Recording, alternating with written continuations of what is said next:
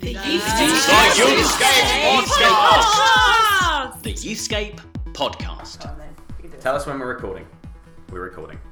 Hello and welcome to another edition of the Youthscape Podcast with me, Martin Saunders. And with me, Rachel Gardner. And it's one of those ones where we've got a special guest right from the start. Hello. Yeah. Oh! And he's named himself. Well, he hasn't named himself, which is a low.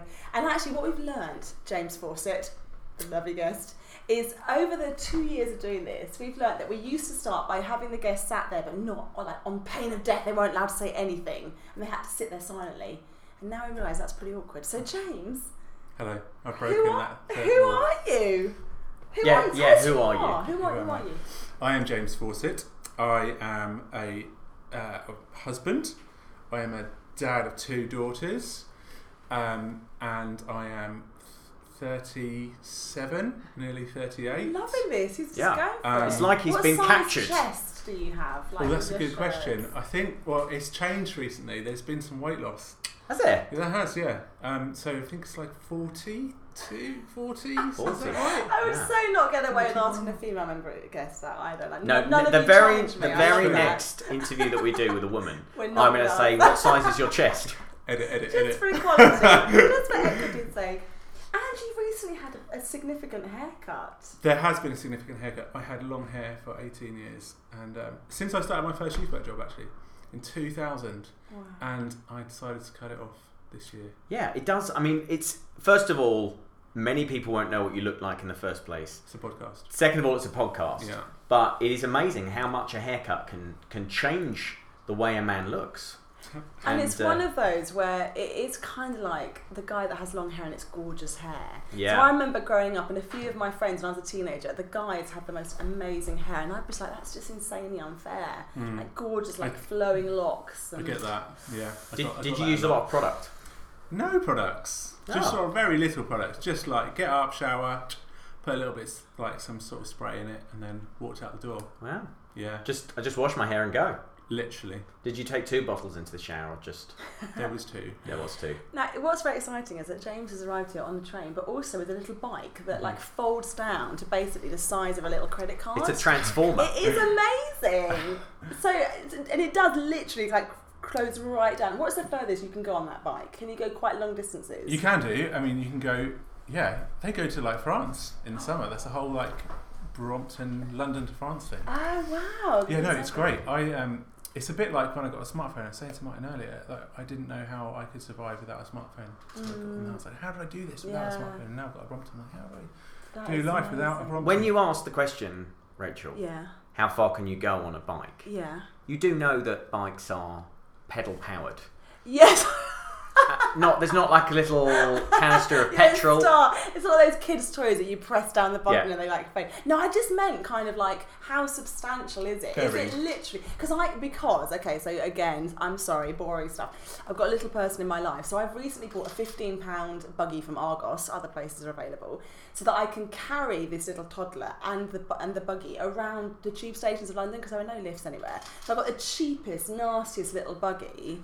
And you can't go any distance in that, you see. So I was just wondering if that equates to the whole bike thing. That actually it's quite uncomfortable, it's environmentally friendly, but you can't really go very far. No, that's not. No, you can. You can. You definitely can. Oh, that's amazing. And it's very comfortable. No excuse then for us. We talked about hair and bikes. I should just also point out that that right now the podcast sounds a little bit like the music video to Girls on Film by Duran Duran, because we've got the wonderful Justin here who has joined us to take photographs. I forgot about that. And you will be able to hear that it sounds a little bit like a hamster trying to escape. On film. Yeah, brilliant. Yeah. There it is. You just did that on cue, Justin. That was brilliant. He doesn't speak. He speaks only in those little clicks. He's like something from a sci-fi film. So we know some. I love it that you started by saying you're a husband and a dad. Good on you. That is awesome. People might also know about you because you run these fantastic gatherings called Concrete, and also now have the Concrete podcast. Tell us in a nutshell what is. Because it's kind of evolved a bit, hasn't it? It has evolved, yeah. Tell us about Concrete. So, Concrete is all about connecting, thinking, amplifying. And we do that through think tanks. We gather people in themed conversations, think tanks, where they connect together, they think together, and then they amplify their thinking. So it kind of started out 6 years ago, and myself and a friend set up Concrete, and we thought that we've done youth work for a number of years. We've got loads of experience between us, and particularly in the inner city, and that is really what we're passionate about, and that's the link with Concrete. But also Concrete in Latin means to grow together. So that's kind of interesting in what we're trying to do. Concrete. And so we thought we'd have a load of stuff to say and people should come and hear what we've got to say. And basically no one came. Or like that's very honest. People did come, but the same people came, or people like us came, and so we were like, this is not really like working. And so we flipped it, and kind of on the premise that we're all learning, and we expect young people to learn, we expect the young people we're working with to learn. What are we doing about learning ourselves and learning from each other? So, gathered some people together and decided to start a conversation and start a think tank around the spiritual and emotional well-being of the youth worker, which was a phrase that came out of the Youthscape survey. And it was really good. And kind of the vulnerability element that each person would show kind of grew the kind of conversation and the work, and as we shared more vulnerably about where we were going wrong or what was happening in our practice with young people, we could learn from that and we could share that learning. And so that's basically what happens. So these think tanks gather around different themes. You can go on the website concreteonline.org, plug.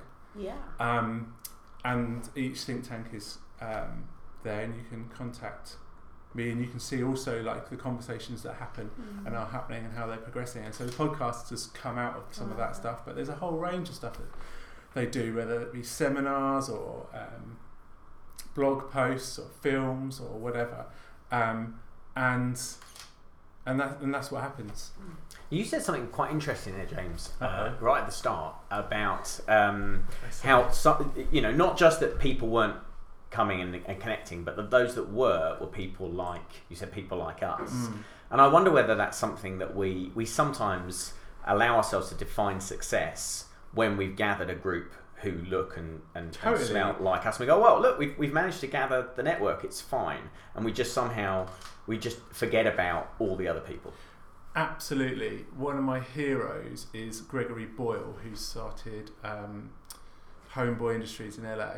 And his book, Tattoos on the Heart, he says success, you get success by the success that you want by going after the people that give you that success, basically. So in terms of work with young people, if you're looking for a particular type of success, then you'll just look at those young people that give you that kind of success rather than going for young people more broadly. And that is true. Yeah. And it takes a real vulnerability, and the vulnerability thing I think is really key in that whole process. And I've been reflecting a lot recently on Exodus and the story of how the Israelites left Egypt to go into the desert, and the fact that they were just massively unhappy to go out there, and they were like, take us back, we want cucumbers, we're not down with the quail and the manna, and that question that keeps coming back to me is why is that freedom so hard? Why is freedom so hard in the unknown of the desert, in the unknown places? And I think for me, that's some of the DNA and the heart of Concrete. How can we push people into, or how can we help people in the desert places to sit with the unknown, sit with the vulnerability, get out of the freedom of the known, get out of the freedom of the and when I've done that in my own practice with young people in my own life, that's where I found the promised land. So I really picked up on the vulnerability bit and was really interested, thinking that people came with a real appetite for vulnerability, but they've also come to an event that actually really engages them in some really key thinking around key issues of mental health, sexual ethics, criminal activity, all that kind of stuff. So that's an interesting link, isn't it? That you have these spaces that are really trying to dig deep into some of the complex issues of being a youth leader in this day and age, and twinned with the vulnerability. So my question to you is, do you think any of us know anything anymore? Good question. I mean, I think we know about ourselves, right? So we know what and how we react. And I think like that should be or could be part of our practice with young people, in how we learn about our faith and we learn about our weaknesses and we learn about our strengths, and we are able to share that with young people, whether that be like our fears and desires or whatever it might be, that we can do that. And there, some of that vulnerability is so like key.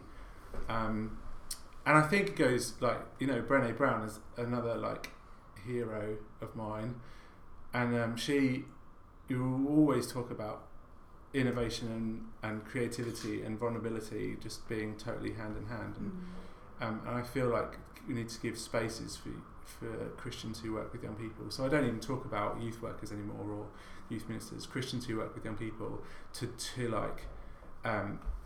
be vulnerable and to get into those spaces where they can start learning about themselves in order to think about their practice better and what they're doing and how they're interacting with young people, so they're more aware of who they are and what they bring to their work with young people.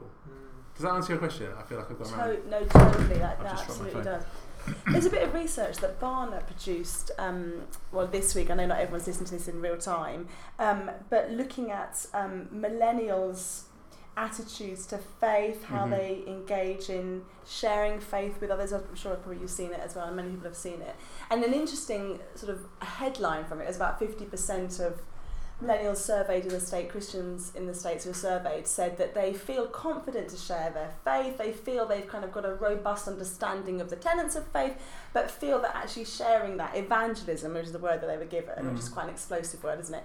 Evangelism is something they feel keenly is not what they want to do at all. In your discussions with Concrete, and just have you explored faith development, and has that been something that you've recognised in the UK setting as well, that actually evangelism as a word, as a concept, as an idea, is something that this next generation are really struggling with, and those of us that try to hold on to that still are going to have a huge battle on our hands or misunderstand? Has that been something you've been wrestling with? Yeah, yes and no. So yes, that has been a conversation that has been sort of floated around, and I haven't done anything about it, so potentially need to do something about it. And there are people who are much better at talking about this than I am. People like Jimmy Dale, who National Evangelism Officer, and a whole bunch of evangelists, if you like. Again, the term is like loaded, so I'm being careful on this. It is, and I wonder if in America as well, it's sort of conflated with evangelical a little bit, and people just feel so uncomfortable at the moment about being defined in those terms. But yeah. I feel like also going back to the evangelism, some of my reflections on that stuff goes back to the vulnerability stuff for me, and they're like, I feel like if you take the narrative of resurrection and Good Friday, Easter Saturday and Easter Sunday as a whole, 2/3 of that is pretty dark, pretty unknown and pretty painful, and 1/3 is a glorious hope. And our evangelism, we can get into this place where we just talk about Sunday, and like actually a very small part on Sunday, of the resurrection hope. But actually there's like hope throughout the whole process. And I think part of our sharing of faith with young people and how we do that is, again, like going back to understanding that sometimes it's, I was going to say a naughty word, sometimes it's not very nice. And like it's difficult, and there's unknowns, and there's darkness, and we don't understand, and there's mystery and like sorrow, but equally there's like this underlying current of hope and like glimpses of resurrection in the tomb, and there's like glimpses of resurrection on the cross that are like exciting, that can hold us and keep us. And I feel like some of that stuff is really exciting, and we should be talking with young people who have got kind of mental health and mental illness, that like, you know, these are some of the stuff that you can hold. You don't have to all be happy clappy on Sunday. There's like depth and difficulty, which is also can be filled with a deep sense of joy and hope. And that's a beautiful reframing of evangelism that makes you go, oh, yes, of course, actually there's sometimes a sense that there's an arbitrary story out there somewhere that I need to shoehorn into a conversation with somebody and culture's already written the script about how they're going to feel about this, so this feels really strange. And I was reflecting recently on the story of Mary and Martha and Jesus saying to Martha, Mary's chosen the better thing, and then watching how Jesus deals with Martha through the Gospels, and there's this lovely sense almost of Jesus saying, I just want to do something in your life now, so here's an invitation for you to let me do something or not. And Mary's chosen that, and Martha, are you up for that? And we're not told what happens next, are we? We have no before and no after. And I sometimes think with evangelism, we have this idea that somehow there's a story in the past of God doing something amazing in my life that I've got to talk about. Whereas maybe what you're opening up is actually what is God doing right now? And it might be in a very bleak place, and it might not have a nice shiny end, but actually the story that's the most compelling right now in culture is what God's doing in you right now, even if that feels messy and uncertain. And that's right, and I think like that's the thing with the spiritual conversations, and it's been like an age-old like youth work thing, isn't it? Like, is it more valuable to have 10 minutes on the table tennis table where you like are intently listening to a young person who never gets listened to at home for various situations, or you do your 10-minute God slot, like which is better in quotation marks, and I feel like we have to hold these spaces for young people that we can talk, and sometimes it's not about talking, sometimes it is just about listening and listening intently and listening carefully, and praying in that time as well that the Spirit would work in you and would work in that young person and hold them in that time as they go through what they go through, and if something like that you can say, or maybe that God says through you that can help them in that place is really important, and seeing like evangelism, if that's what we call it, as a more like holistic thing that is just part of our everyday narratives as we go through life, whether whether we are like running to Jesus, Mary and Martha stuff, whether we're listening to what he's going to say, whatever, in the daily, or grieving or mourning or raging. I wonder also if we've slightly reduced the gospel that we're presenting to young people and to adults, and particularly in the last 50 years or so. I wonder whether there's been a little shift in culture, and maybe there's now hopefully a shift back. But therefore, the people responding to this survey actually don't want evangelism because they don't want to present the very limited version of Christianity that they think evangelism represents. And so I've been doing with my young people a well-known youth evangelism course. And one of the interesting things about doing it has been to see when the lights have gone on for young people.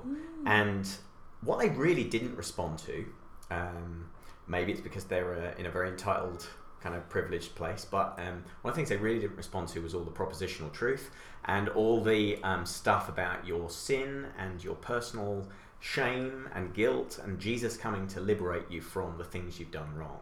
As if Jesus is really most concerned about the fact that you cheated in your maths test, or you stole £1 out of your mum's wallet, or whatever. Where they've really come alive is in some of the stuff we've done maybe after that bit has been completed, and we've talked with the groups about the fact that Jesus also comes to save like the whole world and communities and systems, and he's interested in bringing one system, a liberating system that's going to ultimately overtake and overthrow the broken world that they find themselves in. They don't necessarily identify with, and this might be very personal in America, they don't identify with the fact that they might have gone and got drunk, and that therefore makes them filthy and in need of salvation, and Jesus to die 2,000 years ago to make it possible for them to know God. But they do identify with the fact that Trump and what he represents is not good, and that people are oppressed as a result.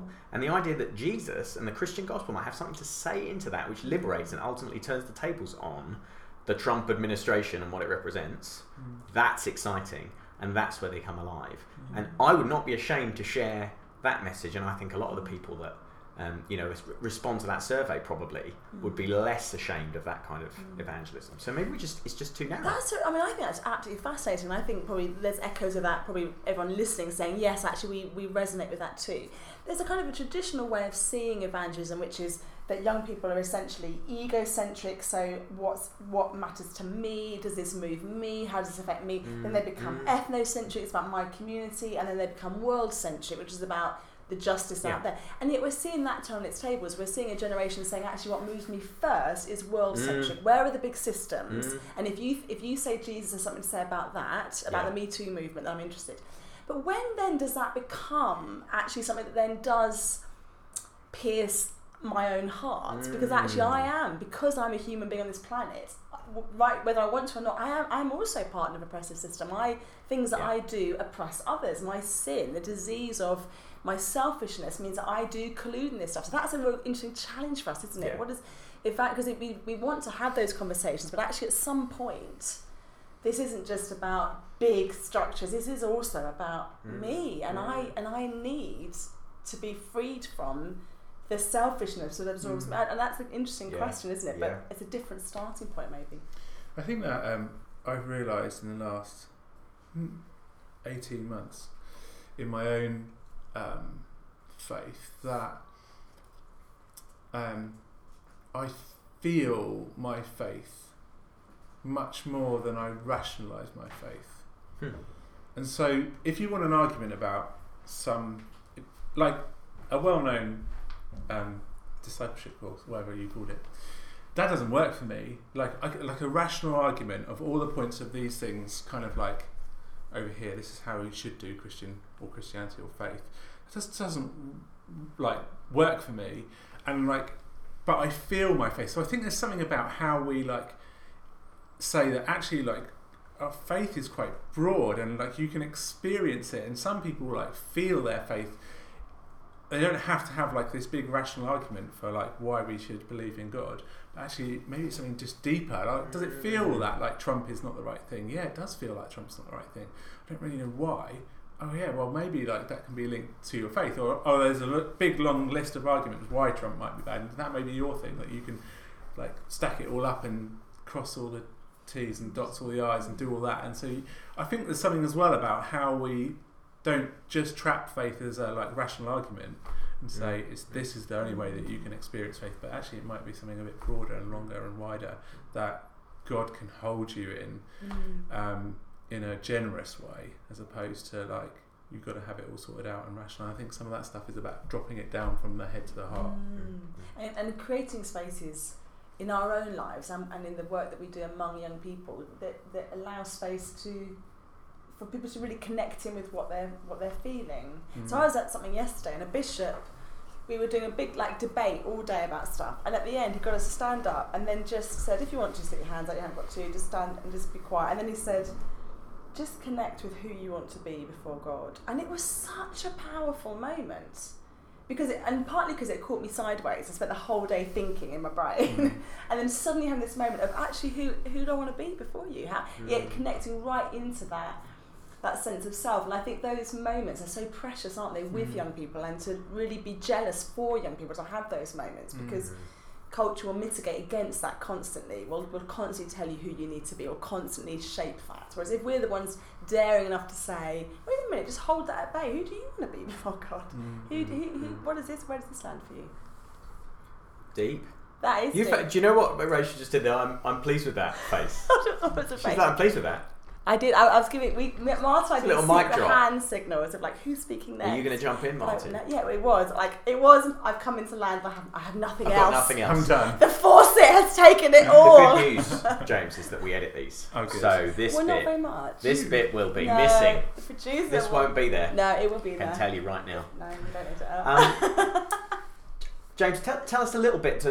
It's plug time. Right. So you've already mentioned the website. Mention again. concreteonline.org, and you have a podcast. We do, I think this might be our first podcast crossover episode. Yeah. Where characters from both series come together. So what is the Concrete podcast, and how do you get it? Yeah, so it's on it's Concrete Online, and you can actually get it through the website, which is probably the easiest way, and I'll point you to whatever way you need to access podcasts. It's kind of capturing conversations that have happened in think tanks that people have thought have been really helpful. We've been a little bit like, some of the technology has been like, but we're on it now. We fixed it. Someone else has fixed it, not me, because it's not my skill set. I needed someone else to fix it. Someone else fixed it. Which are like capturing some of the conversations that have happened. And there's a whole load of kind of stuff that's going to come out. We're looking forward to doing a whole like series on. I resisting calling it this, but it's like stories from the coalface. And we're going to go and like do some interviews with just youth workers about why they got into doing youth work and what keeps them doing youth work. And they're just people that are connected through think tanks. So it's just starting to capture some of the conversations and some of the vulnerability and some of the narrative and some of the story that will hopefully help people on their own journeys. And it's how regular is it? Once a week, trying to. Once a week? Gosh, what kind of a fool would try that? An idiot. Yeah. Good luck with that. Goodness. So, and give us a couple of the guests that you've got on there that people might. We've had Mark Iaconelli. Mark Iaconelli. He did like a reflection and a session, which is good. Who we've got Natalie Collins doing some stuff she did a great one on Jordan Peterson, didn't she? It was brilliant. And there's a couple. And you? Oh, and me. He's on there. Like occasionally. The dulcet tones. You can imagine what haircut he has right now. And other things. And the mankles. Yeah, what is this mankle thing? The mankle is basically, it's man ankle. So it's when... Is this a new youth culture word you've invented? No, it's a thing. Mankles. And there's lots of action on Instagram and Twitter around snow time of how many ankles were on show in the snow. And actually, I had a photo of my feet and thought, even though it's snowing, I'm still wearing trainers and no socks because I'm a bit of a minger. But yeah, so there we go. We have this a lot on here. Rachel Garden calling I herself a minger. I realised I wear exactly the same clothing irrespective of the weather. I just put a coat on. And it's the same stuff you were wearing yesterday. I'm wearing a t-shirt. Literally. And I just wear a thicker coat on top of it. Wow. I was like, I shouldn't allowed to be a mum really, because my poor kids are still going out in the snow in their shorts. So if you're longing for a more cerebral podcast, yes, that's right. the Concrete podcast also is available, and so can people join the think tanks as well? Is that something totally. To dive into? If they want to, if they see something they like, or if they don't see something they like and they think they should be there, just drop me a line. You can get again best way through the website, and my email's all there, and Twitter's on there, and all that stuff's on there, so people can get. And it was in the first instance, people might know Concrete from way back, and the name is a hint to this. There was a very urban feel to Concrete, but it doesn't feel like that's the only focus anymore. Yeah, no, I think that yes, that's true. I think that the urban stuff is still there because most young people live in the inner city, and least youth ministry happens in the inner city. Wow, I think that's anecdotal. That's quite a big statement. I think that's true. I think there's certainly, like anecdotally from my going around the country, I find most of the youth ministries happening around the outskirts in the suburbs. Cities. Yeah, but most young people are living in the probably cities. Twins with the resources. Exactly, which is problematic. Yeah. Like that is definitely there, and it is definitely a heartbeat. But what we've also learned is that the principles that we learn in the inner city are the ones that can be applied like globally. If it works there, it can work in a lot of other places. Yeah. I feel like we're coming to land, but I want to ask a question now about that, because I feel like we've just taken the lid off something. Another thing. And rather than just putting the lid back on. So that's interesting what you've just said about less youth ministry proportionally probably happening. I think that resonates with me. Rachel, you're from a more urban, like city context. I famously am not.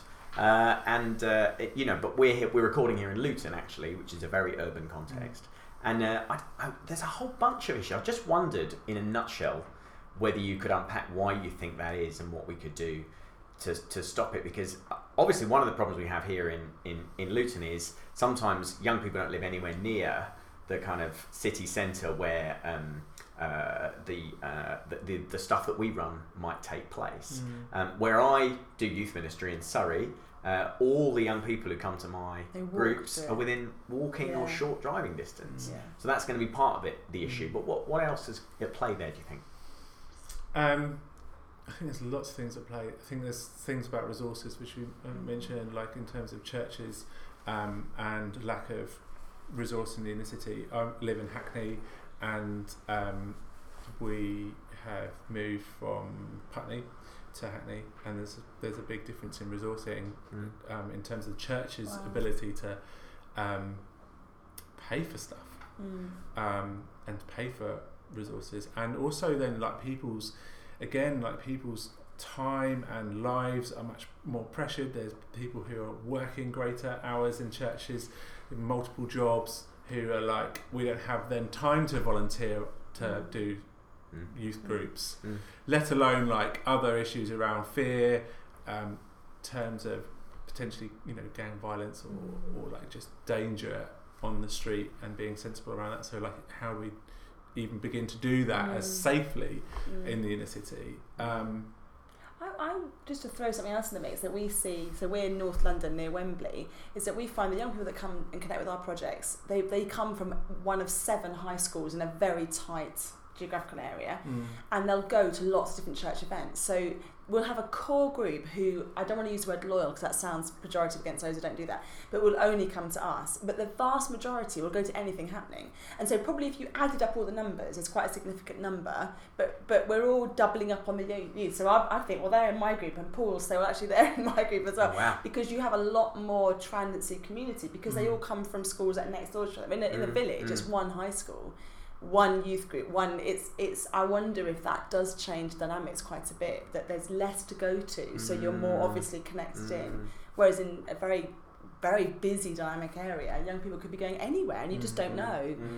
So it's hard maybe to kind of quantify what's happening. Any sort of thoughts about what needs to change in terms of urban, city-based youth work, or the resourcing of it? Bishop Philip North, he's been quite open about what he thinks, which is that he thinks that resources, he's talking about normally northern rural ministry actually, but like there needs to be, in the Church of England, there needs to be a redistribution of those for the rich areas that like spread it out better. And I wonder, and that's an interesting, I mean that's... It's have a resourcing centres, isn't it? And yeah, but whether that's something that needs to be done, particularly within Church of England, I think like you've got great organisations like XLP who are doing stuff in the inner city, but they are like a minority really in comparison to the need and the rest of kind of youth ministry world. And I'd love to see more people doing more innovative, vulnerable, creative stuff, and some of the best stuff that I've seen in the inner city.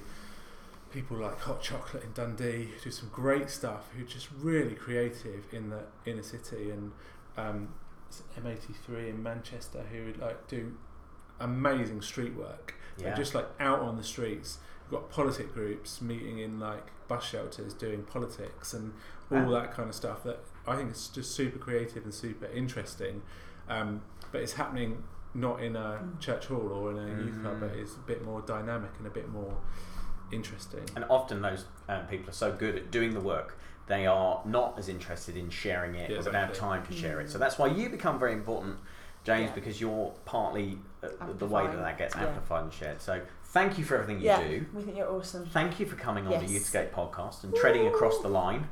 I've got to do some shout outs. Yay! Come on! So the shout outs are for Martha Stringer, hello. Martha Stringer. Mark Tizard.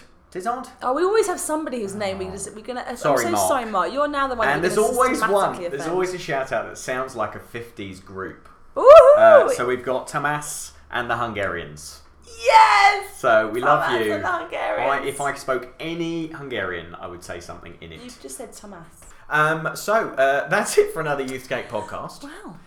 It's been emotional. Yeah, James is going to get his bike. What are you going to get on? I'm just going to sit on this swivel chair. I'm on a little swivel chair, and I might see if I can get all the way to the coffee point. That sounds awesome. Bless you, friends. Thank you so much for connecting in. Thank you for sending us your messages. We love this sense of community. It's really, really fun. Have a great, great week.